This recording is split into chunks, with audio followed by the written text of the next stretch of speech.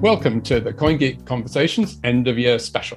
We're going to be picking a few of our favorite moments from 2021. And here to introduce them, I have four special guests. So let me introduce the two founders of Women of BSV, Ruth Heisman. Hi, Ruth. Hiya. And Didi Weldon. Hi, Didi. Hello, Charles. And we're also joined by my colleague, Claire Seldren, our CoinGeek reporter based in Manila. So hi, Claire. Hi, Charles. Thanks for having me. Well, thanks everyone for doing this. And we've been casting our minds back over this very eventful year, and we've each picked a clip that represents, well, something interesting, I hope. So, Ruth, would you like to tell us, kick this off by telling us which clip you've picked, and we'll have a look at it. Yeah, I've picked a clip of Josh Petty and David Gerard. Josh obviously is CEO of Twetch, and David Gerard is a sort of blockchain skeptic. So this made for quite a good kind of, sparring conversation. And they're talking about NFTs. And I have to say, up until this point, I'm not sure I got the point of NFTs either, but I really enjoyed this conversation because it kind of consolidated the whole thing for me and made it make a bit more sense. And in this clip, Josh is talking about the efficiencies offered by tokenization. Great. Well, let's have a look. I'll point out one thing, just to kind of step back a little bit, is that the price of purchasing an NFT, the minimum is so high in Ethereum that actually small artists, like artists that want to sell something for $20 or less, aren't going to be able to have any income from this at all. On BSV, we can do that. So this isn't a conversation about BSV. This is a conversation about, can we at Twetch build a better platform that actually empowers people to be able to sell and trade things and make actual money from it? Where Ethereum, it's like, just be the last one holding the bag, because the initial bottom price of these things itself, they have no real price discovery. You could sell something on Twetch for 1 penny and it would work because the fees are so low. Yeah, no, he makes really good points there. The differences, comparing the differences between BSV and other blockchains, there's really no one else doing it the way that BSV is doing it at the moment. The fees on Ethereum generally mean that artists, unless they sell an awful lot of, or at a very high price, they end up not making any money from their artwork. But on BSV, of course, transaction fees are often less than a cent or certainly less than a few dollars anyway. So it's interesting, you mentioned at the beginning there, Ruth, that you hadn't quite got your head around what an NFT is. So I want to see with Claire and Didi, how clear are you about exactly what an NFT is? It is basically, instead of you just putting a digital image online on a normal legacy internet, this is being able to put an image on the blockchain which has a smart contract to it, which actually proves proof of ownership. That's how I see that's how I kind of figured it out in my head. Obviously, I did do a bit more deep diving to understand the contract side of things, but that's how I understood it. Well, Claire, I think you've actually made a video that tries to explain what an NFT is. I did. Well, in my opinion, in a user's perspective or a buyer's perspective, it's more of it's a digital collectible, and you can buy as much as you want. There's different kinds out in the market right now, but I think what makes BSV's NFTs different from the other NFTs in other blockchains are BSV has come out with tokens that have real utility. So I think that's the whole point, and that's what motivates some of the developers that are part of BSV. Like we have in that story that we aired during the CoinGeek conference in New York, I talked about the MetaBot. I don't know if you guys heard about it. Do you guys own any NFTs? We do, yes, a few. Charles and I were talking about DuroDog. Have you heard of it? Oh, we have, in fact. Have you got your Duro dogs? Yeah, are we allowed to say? Go on. There is a Women of BSV DuroDogs fabulous collection, which will be released this week. Well, I had a go on DuroDogs, and I must say I got a little bit stuck because after I'd made my dog sort of sit down and stand up a few times or whatever, I ran out of energy, and then I didn't really know what to do next. So I'm probably haven't really got it. But I mean, explain to me, are there things you can do with DuroDogs accept kind of paying money to make it do something that it doesn't do if you're not paying the money? So if you run out of energy, you can buy food, which gives you more energy, or you can just literally go and do something else for a couple of minutes while your energy is invigorated. Basically, your energy comes back. Well, I'll have to see whether my dog has revived. It probably has had a good rest, actually, since I last looked at it. Yeah, I mean, if you logged in again today, he's probably got a full 100% worth of energy, and you can do more tricks and more petting with him. Well, actually, I've got a NFT little story to tell, which is that Joe DePinto of Haste very kindly sent me this Haste T-shirt. Beautiful piece of clothing, high quality and everything. But the exciting thing is that it comes with an NFT attached, and which he sent to my my Relay wallet. And here it is. You probably can't. You see, there's a picture of the picture of the thing. Anyway, and it has a description, which it says this NFT represents a shirt made for Charles Miller, the holder of CM Haste T token, which is what this is the owner of the actual shirt, brackets size large, which may or may not have been worn by Charles himself. So I'm not sure whether that would make it more or less valuable. No, I think definitely more. That's really cool. But, Charles Miller, Charles. But Ruth, explain to me then what's this all about? Because the T-shirt can get detached from this thing, can't it? I mean, I could sell the T-shirt and forget all about this side of it, or I could sell this. But it would be less valuable. I mean, if you sold it with the token, of course, it'll keep its value better. There's the incentive there to keep them together and sell them as a unit, because it might be worth 100 times what it was worth separately. Because it's that proof of ownership, isn't it? A physical backed item.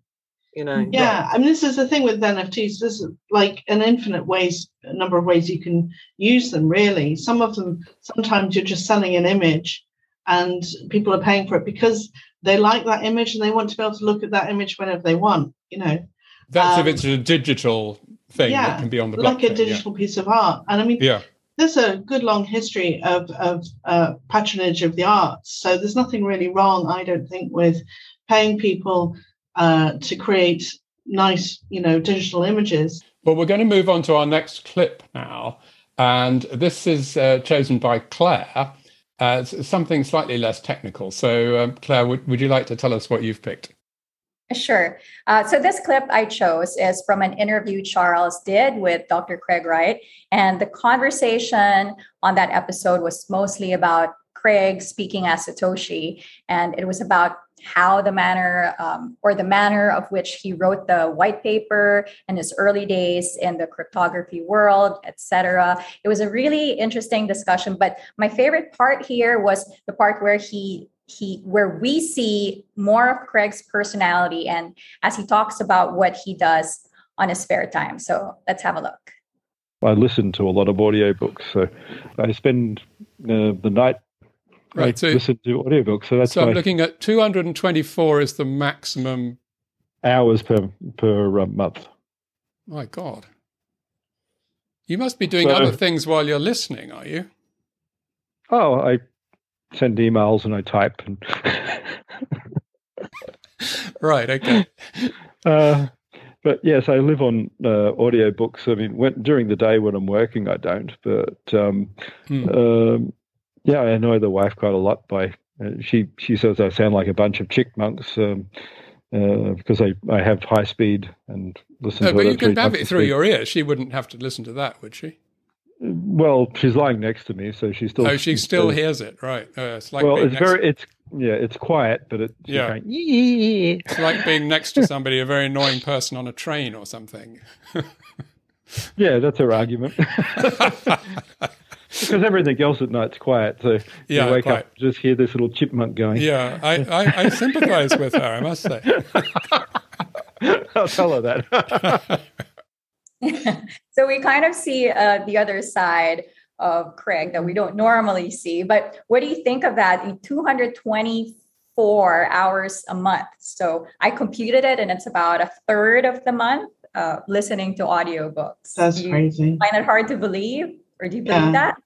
No, I can believe it myself. I used to have a job editing physics journals when I was younger, and I used to listen to Radio 4 constantly as I was doing it. So I know for myself that I'm really, really happy to have audio input and also be doing something else as well. So he can presumably be quite effective doing something else at the same time, and in which case you could, conceivably listen to it for like up to 10 hours a day, probably. But still remarkable, though. And he does listen to them extra fast as well. Exactly. Now that I can't do. Yeah. Not 3x speed or whatever it is he does. That's... And in the middle of the night when he's supposed to be asleep. Yeah, I know. I don't know. You'd think it'd be like being awake watching a film or something, listening to an audiobook whilst I'm not sure whether I'd get any true rest. Craig often talks about, I'm doing 25 degrees and I've read 15 million books and stuff. And I sort of, I'm generally a little skeptical about the numbers. But then when he voluntarily produced his phone with that sitting on it, I thought that suddenly we're in a slightly different realm there because, I hadn't asked for it. And there was the graph, there was the graph. The thing is, Craig is most of the time when he's not, doing conferences and stuff, he's at home. And I can believe him because I actually like to listen to videos with my headphones on while I'm doing other things. But I think also with Craig, he has this, I think he's just come to this system where he can listen, study and type. And literally he must have, 5 or 6 books open at the same time. And maybe he's doing 5 minutes of one thing, 5 minutes of another, or 5 minutes of something else. And I think that actually trains the brain to be able to learn better and to be able to work better. And switch tasks, yeah. Yeah. Claire, you've been around Craig at the conferences and stuff. What have you observed when you've seen him in person? Oh, I think in person he was personable, and he was actually soft spoken, and he knows how to charm, I guess, the ladies, or well, definitely not, I don't think the men. So like he has a certain charm about him because he's smart. He's really smart. And from what I've learned in the many interviews that I've seen of Craig is that he loves to learn. I remember once he said time is money. And this is something that I keep in mind to this day when I'm watching TV or spending too much time on Instagram, social media. I just think, okay, time is money. I shouldn't be wasting my time with these things. But basically, he likes to learn. And what we've seen in his in the past, he's had this like never-ending journey with taking on all these courses from different universities. So I think that's something that's something I admire about him. Yeah, same here. Yeah. I think it's interesting that you use the word charm because I think there really is a charm about him. And he has this whole line about I'm not good with people. And I've never really bought but he is. Because he's actually extremely pleasant to talk to, very polite and charming, as you say, and great sense of humor. And this sort of whole thing, I'm hopeless with people. I don't know. I just don't buy it, really. I think he also has such a wide range in his vocabulary and his learning because he studies all the time that he literally can talk to you about any subject. That's right. He can meet you where you are, with whatever interests you. Yeah. And I had a great conversation with Mozart. I thought it was a great conversation about Mozart, which I don't think many people probably would have expected from, When I met him, I was a bit garbly because to me, he's one of my heroes, I was a bit nervous about it. And I ended up talking to him about my gardener for some reason. I don't know why. So and gardening. But he can, he was very charming. He was very pleasant.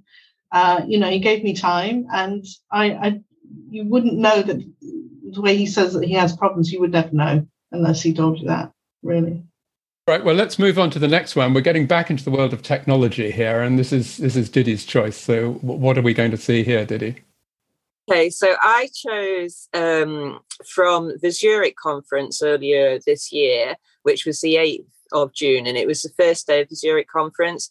And Jimmy Wynn introduced Shadows, Steve Shadows, and it was the first time that Steve had actually introduced Terranode in public to people, thus proving that Bitcoin SV can and does actually scale. And I remember there's a quote that was from Craig, and it says basically, "Don't break Bitcoin." And I think this is the whole point of the scaling debate, is that, you know, Core broke Bitcoin and Steve Shadows has repaired Bitcoin, and he proved on stage that basically Bitcoin does scale, it can scale, and we're doing it.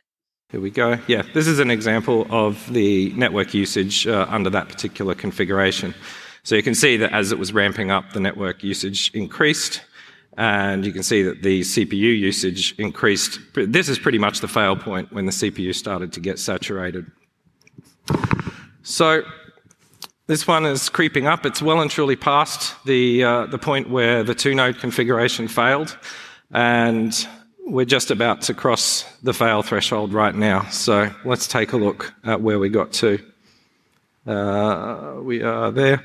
And we can see we've got about 50,000. So that's actually almost close to perfect, which is unusual. But I guess the demo gods are smiling on me today. Well, apart from the fact that he was pleased about it, Diddy, I'm not quite sure what I was looking at there, but can you is it possible to give a sort of brief explanation as to what was going on there? Okay, so basically it's a live demonstration of the fact that the network can actually scale. And I think it started off where we got to 36,000 transactions. And then just there, Steve was actually demonstrating cross-shard communication with 50,000 transactions per second, but also on testnet, we managed to get to 100,000 transactions per second. So literally the dashboard that Steve was showing those transactions as they were happening.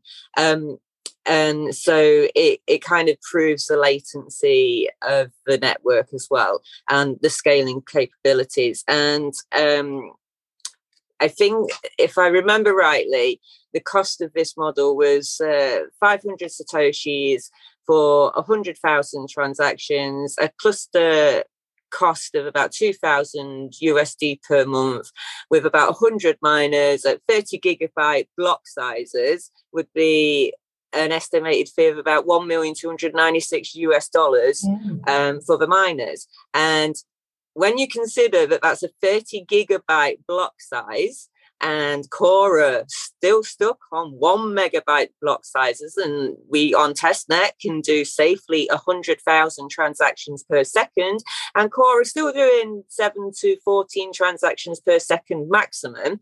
I think this proves the point of the scaling debate. That's a brilliant explanation. So thank you very much indeed. And well, so let me ask Ruth and Claire then, what does that success with technology promise for the future, for next year and the year after, about what we can expect from BSV, do you think? Well, if all goes well with the Terranode implementation, we're seeing that Bitcoin can actually surpass the Visa network in processing power. And, Visa usually goes for about 2,000, well, I read about this, 2,000 transactions per second and 50,000 transactions per second at its peak globally. And also, got to mention, BTC tops out at 7 transactions per second. So it's pretty impressive to see something like this. And watching Steve do that demo, it was amazing. What do you think, Ruth? I think if Bitcoin's used in all the ways that people want to use it, I think it's going to need to scale like that because it could be computer-to-computer communications as well as people using it as well. So, I mean, when Craig says, Bitcoin is everything, I think he means it literally. And so they've got to meet, these forecasts that they've made. But so far, so good. If you can just keep on adding in new clusters to sort of, I can never say this word, parallelize the transactions processing, then the sky's the limit, and we just have to keep plugging away, I think, and eventually the world will have to pay attention. Brilliant. Well, I'm going to move on to the final clip, which is one that I've picked. And going back not so far into history of last year, because it's from the in relation to the Kleiman Wright trial in Miami, and our CoinGeek colleague Kurt Wuckert Jr. Absolutely made a star of his appearances in relation to the case, because he was in court every day doing a live stream every evening, which was absolutely brilliant, I think, and gave us a wonderful mix of sort of factual reporting and some sort of character building descriptions as well. And I wanted to use this little clip here where he's talking about Ira Kleiman, who was the plaintiff, and his extraordinary use of emails, many different emails, and his late brother Dave, who was really at the center of this story. He used his emails as well. So let's see how Kurt explained all that. So he still controls Dave Kleiman's email. So I believe that means it's the Dave at davekleiman.com is still under the control of Ira.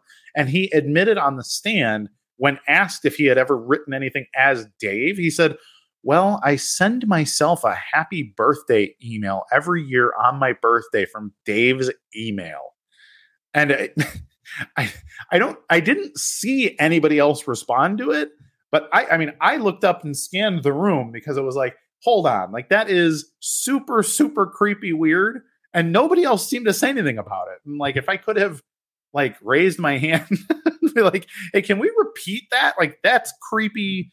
It's either creepy or it's not true. And that one was very weird too. Yeah.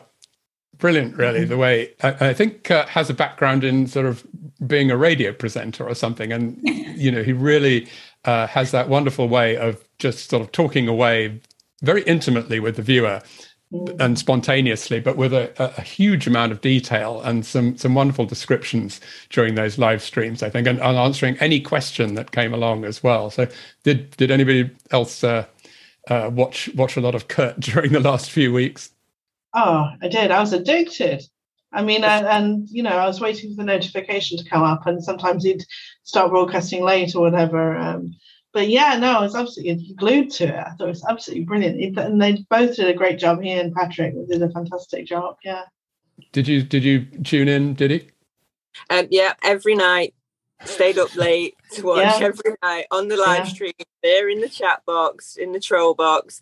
Interestingly, Greg Maxwell and Luke Jr. were also watching, because I did see them in the troll box as well. But yeah, I definitely watched it. And also I thought Kurt did an amazing job, to be honest with you. He was also on The Lawyer You Know, and he got The Lawyer You Know as well to come on his show.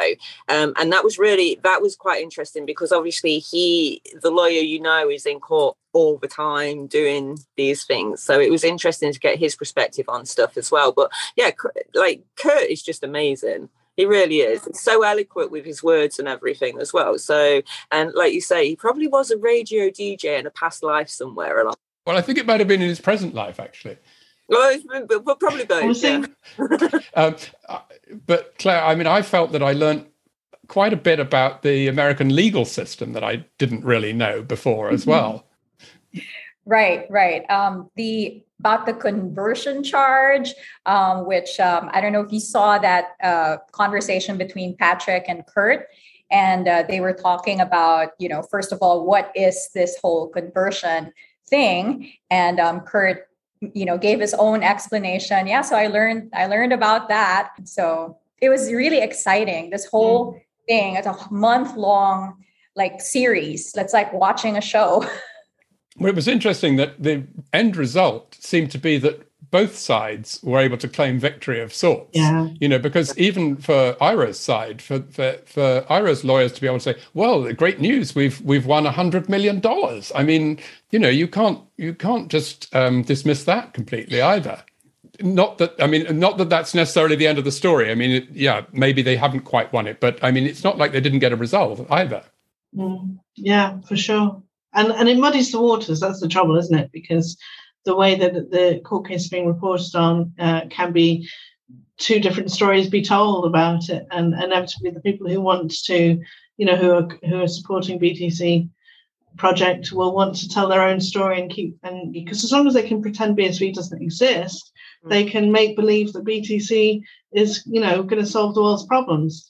Well, Calvin Ayre, who's the owner of CoinGeek, amongst many other things, has always said that this trial, the Kleiman trial, was going to be a turning point for Bitcoin SV.